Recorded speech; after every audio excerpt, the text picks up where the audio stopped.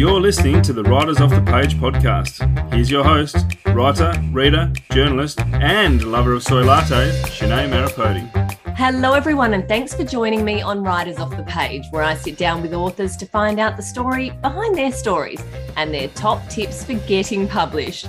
Michelle Bowes is a personal finance writer with over 20 years worth of experience. She's written countless articles explaining complex financial topics in easy to understand and engaging ways, something I need, and even more about gender inequality when it comes to money. Today we'll be chatting about her brand new book, Money Queens, a money guide for teenage girls. Michelle Bowes, thank you so much for joining me. Thank you for having me, Sinead. It's great to be talking to you today. Congratulations on your book. I have to say, this is the book I wish I had when I was a teenager. I still feel like I need it now in my life. Yes, you don't know how many times I've heard that. So many older women say, where was this book when I was 15 or 16? So hopefully that's not an issue that today's girls are going to have because, yes, there's a book for them now. So, yeah.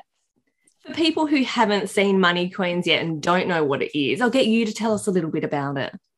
Sure. So it's really a personal finance. I hate the word personal finance. It sounds that phrase. It sounds so stilted. It's I like to think of it as the best friend every girl needs as she embarks on her first relationship with money. So it's a guidebook. It's a helping hand. It's somewhere that there's no stupid questions. We're on your level. It's all about sort of teaching you the basics of what to do with money right from the very beginning, because, no one's born knowing this stuff. Everyone has to learn it somewhere. And I think the sooner girls learn it, the better position they're going to be in to move forward in their lives with a really solid grasp on their money. And it will give them a lot more control and power over what they can do with their lives ultimately. Why girls specifically? Why not teenagers in general? Well, that's an excellent question. And to be perfectly honest with you, it could totally be read by any teenager and they get something out of it. There's stacks of stuff in there that is very gender neutral. And I think that, I'm not bashing schools at all. Schools have a very big curriculum agenda to cover, but kids just aren't learning this stuff in school. So, there's plenty of scope to teach teens of any gender about money. But the reason I focused on girls particularly is probably a personal one. So I have 2 teenage daughters myself. They're growing up so fast, they've got their first job, that sort of thing. And they're getting to the point where, in a few years' time, they're going to be adults. They're going to be young women out in the world. And I suppose, I realized in coaching them through the process of getting their jobs and the money things that go along with that the situation with women and money is really no better now than it was when I was a teenager or a young woman. The gender gaps when it comes to the gender pay gap or the gender retirement gap at the other end of the scale, they're still there and they're quite stagnant really. And so I suppose I thought, right, if girls, can learn about this stuff right from their very first job, maybe they'll be in a better position when they're in their 20s to, ask for pay rises, demand their worth, make sure they save, make sure they've always got a buffer, all of those things that I think, is useful for anyone, but particularly for women. And especially before they get to the point where they have to make decisions around caregiving and motherhood and work, if that is something that's, on the cards for them or planned for their future. Because I think ultimately that's where so many women, face choices that really do damage their finances ultimately. I know it's interesting you saying about, the school curriculum and what it covers. We were only having the conversation in our house recently. We had now a meeting with a financial advisor and I walked out of it feeling a bit like an idiot. And I like to think of myself as quite switched on. And I'm like, these are just things that I wasn't taught. And I mean, I did economics at school and I was in the good maths and all of those things, but there needs to be just a practical class about life skills, superannuation, things like that, what you need to understand, because everyone just signs up to super because it's what you do with your job. You get your tax file number, you sign up for super and you just do it. But knowing how to make it work for you so that by the time you retire, you're actually set up is a whole different ballgame. Look, you're absolutely right. And as I said, I don't want to bash up schools. The national curriculum is so vast, and teachers are trying to cover so much content that, you know, there really isn't much room for this. And you're right, you know, math is probably predominantly where I think financial literacy is covered in schools, but it tends to be very formula based, and there's very little there in the way of real life examples of, hey, when would you use a formula for calculating compound interest? You know, what application is that actually going to have in your real life? And I think, you know, your point about studying economics is very valid. You know, the kids that study subjects like commerce or business studies or economics in upper high school are definitely in probably a better position. But those subjects are electives. So many kids don't choose those because that's not their interest or their inclination. And those kids really, you know, if you're saying that you studied economics and came out not knowing what you felt like you should know, then there's a whole bunch of kids out there that are really learning a hell of a lot less. So you've got 2 teenage girls of your own and also a son, is that right? We have to. I do. Mention he's there as well. Yes, he does exist, and he's been reading the book lately. So my teenage girls were among my first readers as I was writing, because, you know, I was very aware that, you know, I'm a 40+ woman. I'm writing a book for teenage girls. It needed to be down to earth. It needed not to be patronizing. It needed to be speaking to them in their language without trying too hard, I've got to add. So I've got a 16-year-old and a 14-year-old, and they read every chapter as I wrote it and gave me their feedback. Mum, this is too complex. Mum, this is, you know, you've got to explain this in a different way. Mum, this could really do with an example to bring it to life for people. So they were invaluable, just getting their insight into, you know, how they saw the world and what things really resonated with them. And look, they're pretty sensible girls, and they've, as I said, they've both got, you know, part-time jobs already in their teens, and you know, they're saving, and they're very aware of money, and they've got dreams for the future and things that they want to do. So they're definitely heading in the right direction. My 10-year-old son was a little miffed initially as to why I was writing a book for girls and not boys. And he keeps saying, Mum, are you going to write Money Kings? When's my book coming out? But I think, you know, he's getting older, and I think we have a lot of conversation in our house about equity of all sorts. And, you know, he's beginning to realize that, you know, maybe the girls do need this help a little bit more. But that said, you know, I've got plenty of friends with teenage sons, and I say to them, buy the book and read it as well, because I'm very much of the belief that for the financial equality that we need to see happen between men and women, that's a journey men need to come on to. You know, all the boys out there need to be aware that these gaps exist, and need to understand what they can do in the workplace as colleagues, or as you know, employers to help, you know, close these gaps, or as supportive partners if they're in heterosexual relationships in the future. Things they need to be aware of to help support their female partner in you know, the choices that they need to make around caregiving and working potentially. I don't know if the pressure's on you or on the pressure's on your kids, that I feel like having you as a mum and this book, there's an expectation that they need to be quite good with their finances. I've thought about that, and I think the pressure is mutually spread. But they're still in their infancy, and they're going to make mistakes. You know, that is part of what life's about. And you know, they are typical kids. No kid listens to their mum. If another adult tells them, they might listen to them a bit more. So occasionally I have to say, look, I'm speaking to you, you know, as someone who knows about personal finance, not as your mother right now. When I tell you this is how much you should be saving, or this is, you know, I'd really like to make sure that you are saving some money, and things like that. But look, I think when it comes down to it, I think that they will ask my advice, or at least I hope they will, if they ever get to the situation where they're not sure what to do. I mean, my 16-year-old's already investing, which I think is fabulous. And, you know, I'm helping her through that journey. And, you know, that's been a really nice thing to sort of bond us together a little bit. So it's I think that that's a really good point, I suppose. And another role that I can see this book playing is, you know, if parents read it alongside their kids, it opens up a whole new avenue of conversation.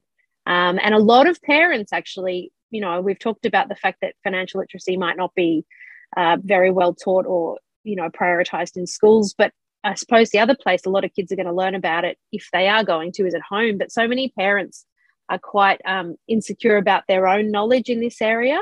And so they're like, I don't know if I should teach them, because do I know everything there is to know, or am I going to tell them the wrong things? Do I have the right advice for them?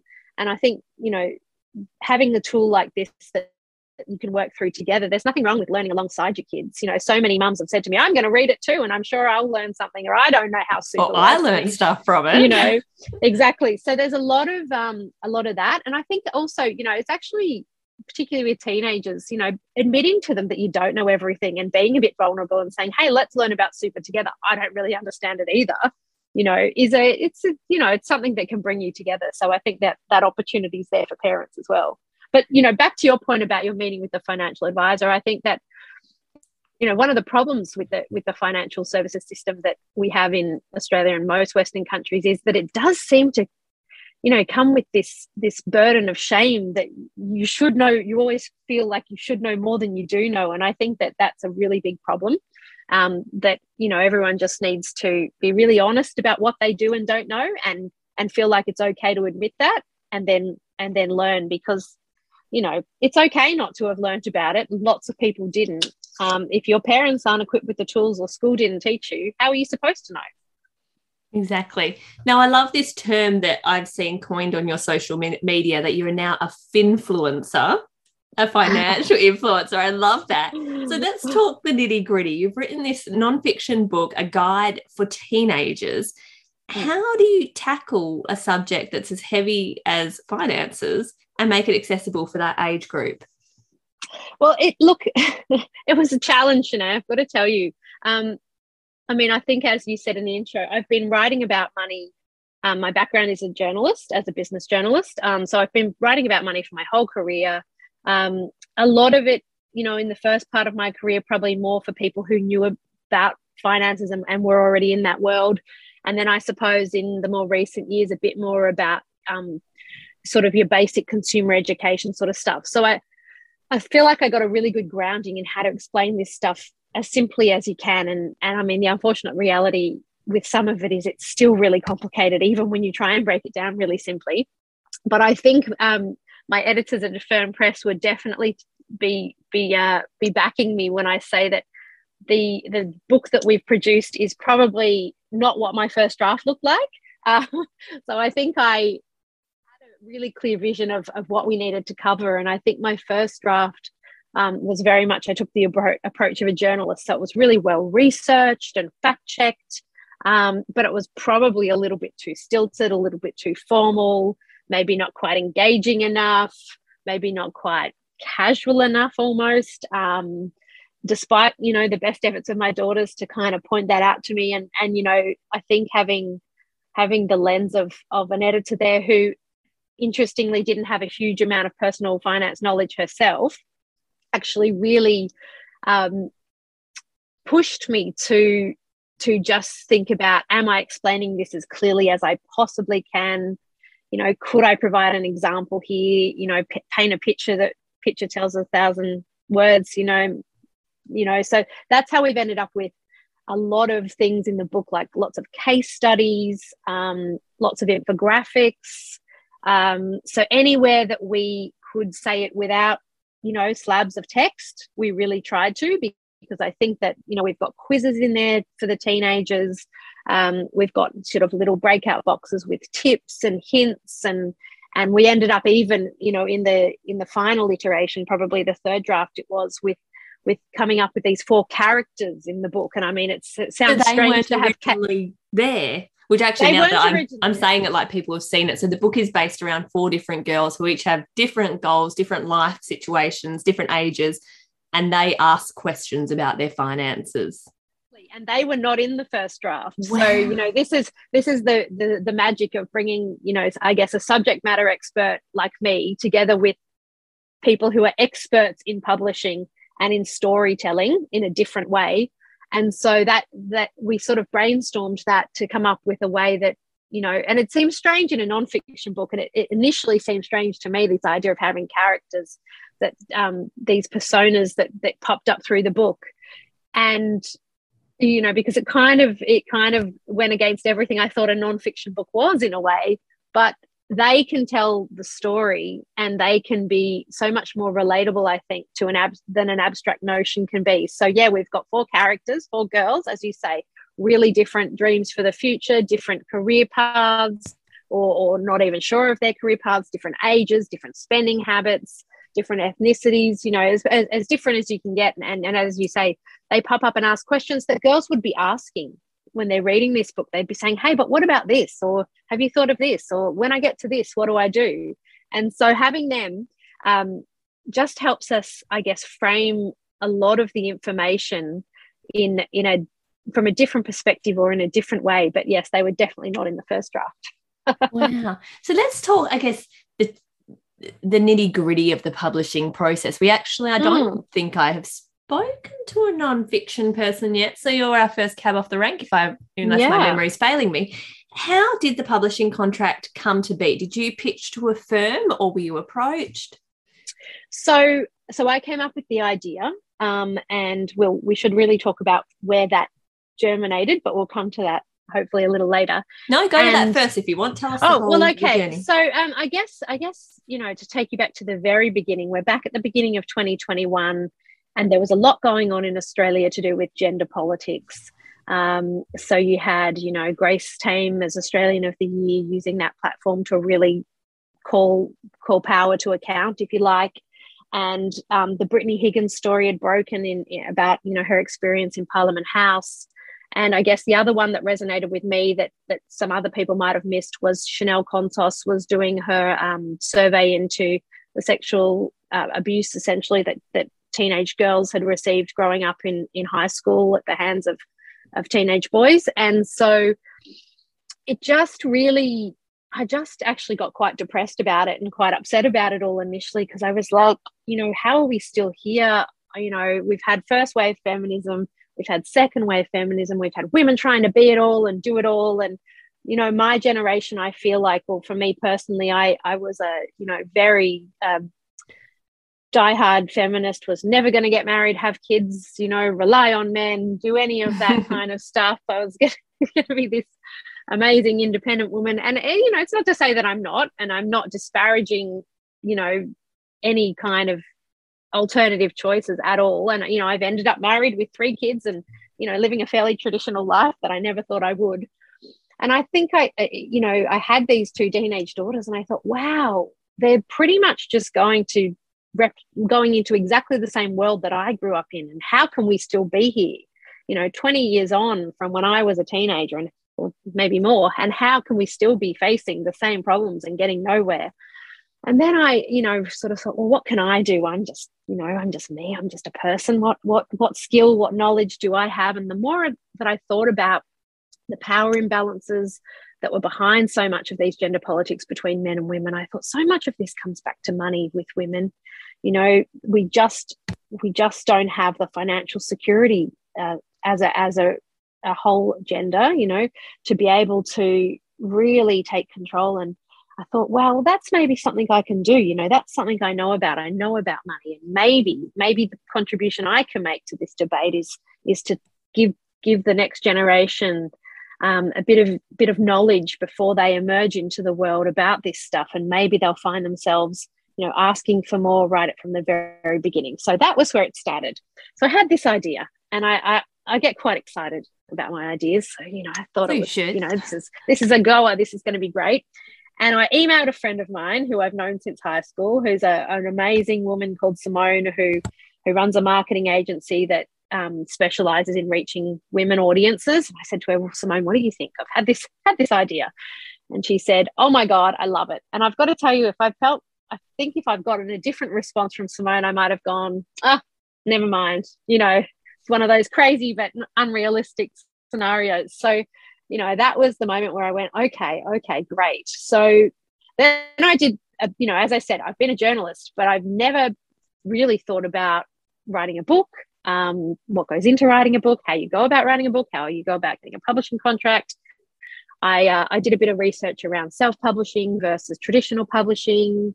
I, you know, literally did what every journalist did. I researched. So I Googled Googled things like how to get a publishing contract, how does nonfiction publishing work, what do you have to supply to pitch to publishers and things like that. I got onto all the mainstream publisher websites and looked at if they took pictures and, you know, was there a certain day or how do you approach them? Do you need an agent? You name it. I'd researched it all.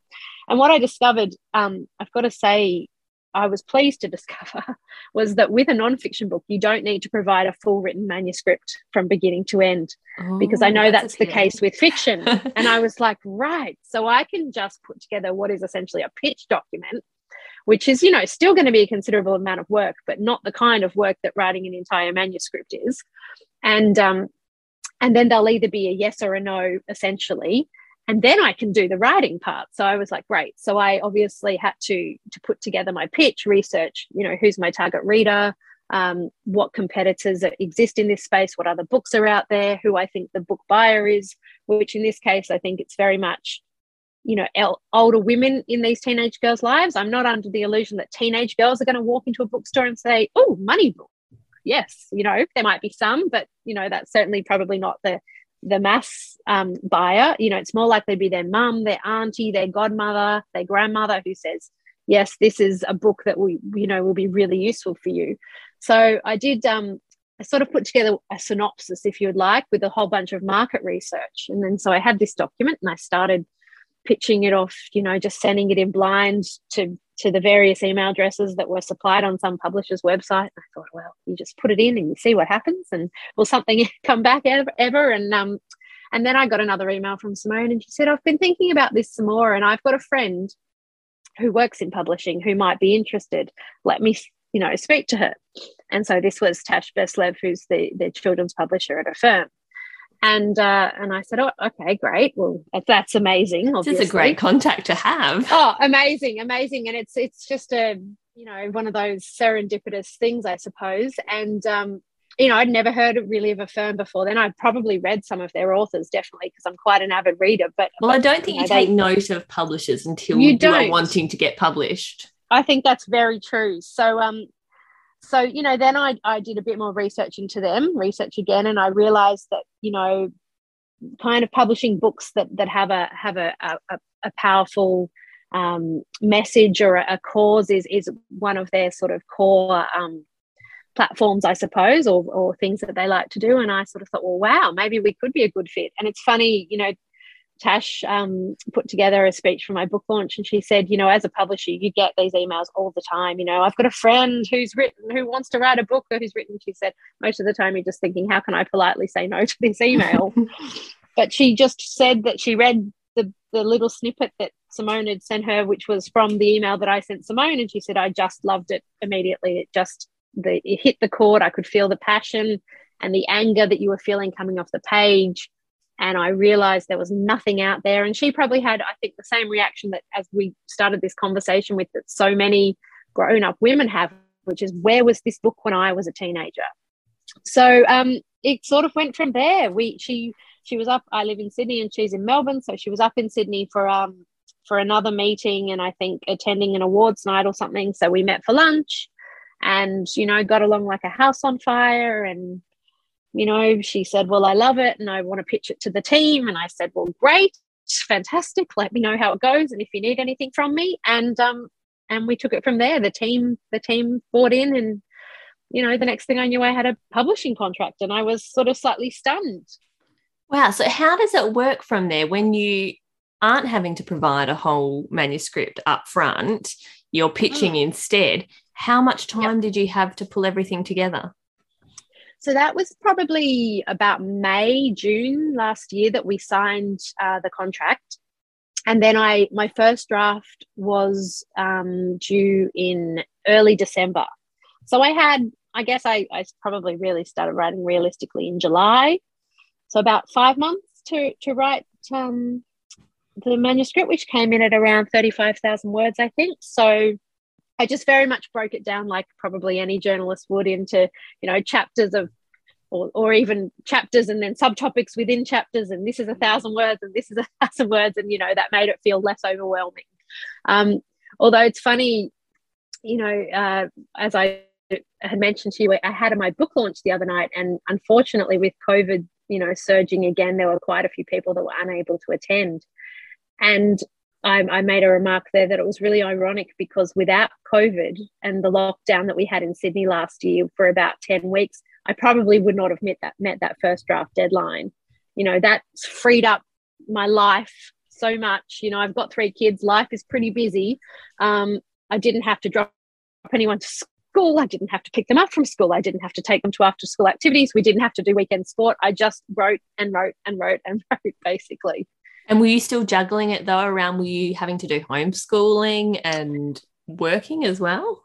Yeah, look, I was. I mean, the beauty of having 2 older girls is that they were pretty self-sufficient, and they'd be in their rooms and they'd be on Zooms with their teachers for every subject, and they were pretty good. I had my 10-year-old son sitting next to me at a long desk. I had my noise-cancelling headphones on, and I said, look, if you need to interrupt me and ask a question, do, but, just choose your moments. Don't ask me everything. Don't be a typical 10-year-old and ask me every little thought bubble that pops into your mind. But he was very, very good about it, actually. And I just, I'd start at 7 a.m. and I'd stop at 7 p.m, and I'd kind of just write. And, it was amazing because I think I was so passionate about the topic and the reason why I was writing the book and what I was trying to do, though it never seemed hard. It never really seemed like a chore, which was, when I look back on it now, kind of quite amazing.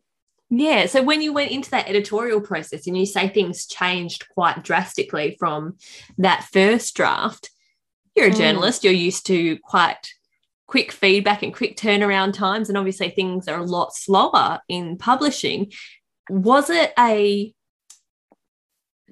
did a firm hold your hand through the editorial process and kind of give you things to consider, or was it this isn't working in this way, how can you fix it type thing? Yeah, no, they were so good about it. The most nervous moments were probably, I'd send in a draft and it'd sort of be a week or two and they'd take their time to look over it and formulate their thoughts, and I'd be thinking, do they like it? Do they hate it? What have I done? But I think everything was very much framed as, this is a suggestion. We think this would work, but it's ultimately your call. It's your book. So, for example, they were keen at one point on moving some of the gender and money stuff towards the back of the book, and I was really adamant that needed to be kept quite early on in the book because it really was the reason for it being a girl's book, or framed as a girl's book. So, that was one. I think, though, some of the ideas like the characters, which definitely came from them, was brilliant. So they totally held my hand through the process. My editor, Coral, and I worked really closely together, bouncing ideas back and forth off each other. And it really was a collaborative process in terms of there was definitely no one saying you must change this or, you must move this section. I mean, in the end, we ended up with a book that was too long and we had to look at some bits to trim down, which is probably a better problem to have than trying to bulk things out. And I think, originally we talked about 25,000 words. I think I delivered 35, and I think we ended up at around 32 or something like that. So, yeah, they were amazing to work with, I've got to say. And actually, I guess I felt like the process was taking quite a long time, but in hindsight, to go from, I think it was probably about March or April last year to have the idea, and I think it went to press in about March this year.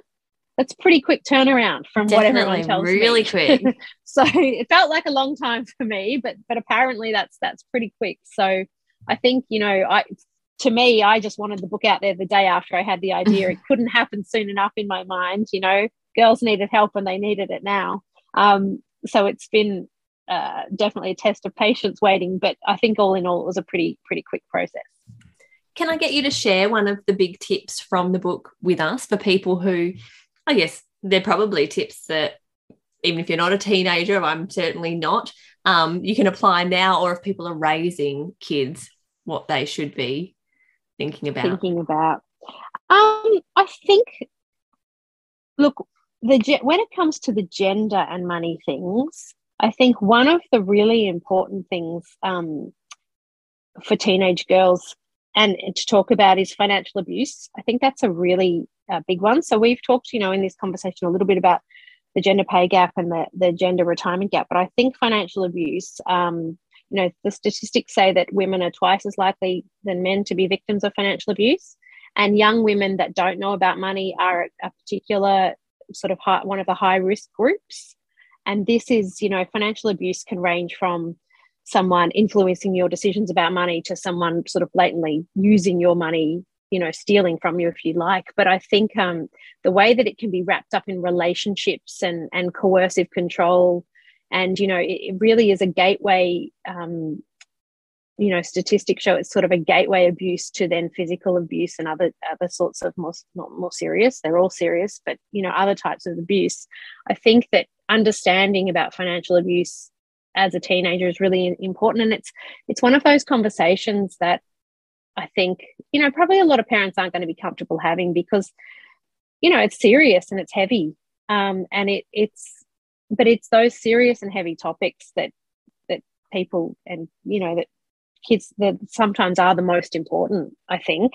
So just understanding what it is and how to avoid it, things like always being in control of your money, not sharing passwords, not giving other people your card to use, making sure that if you are, say, moving in with a partner, that you discuss beforehand how you're going to split the bills, how you're going to pay the mortgage or the rent, are you going to have your own accounts, are you going to merge accounts, just, making money something that is a part of everyday conversation as it is a part of everyday life. A lot of people, I think, of older generations maybe grew up with this idea that it wasn't polite to talk about money, or it was a bit of a, not a source of shame, but maybe a lack of knowledge was a source of shame, but, it just wasn't something you talked about. And I think the more we talk about it, the better, to be perfectly honest.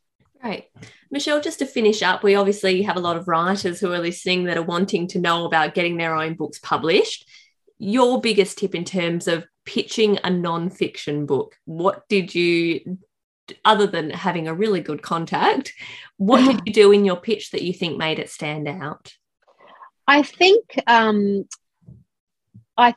from having contacts, which is obviously not there for everyone, I think having a unique idea. So the first thing I would say to anybody is, research the market. What else has been done in that area?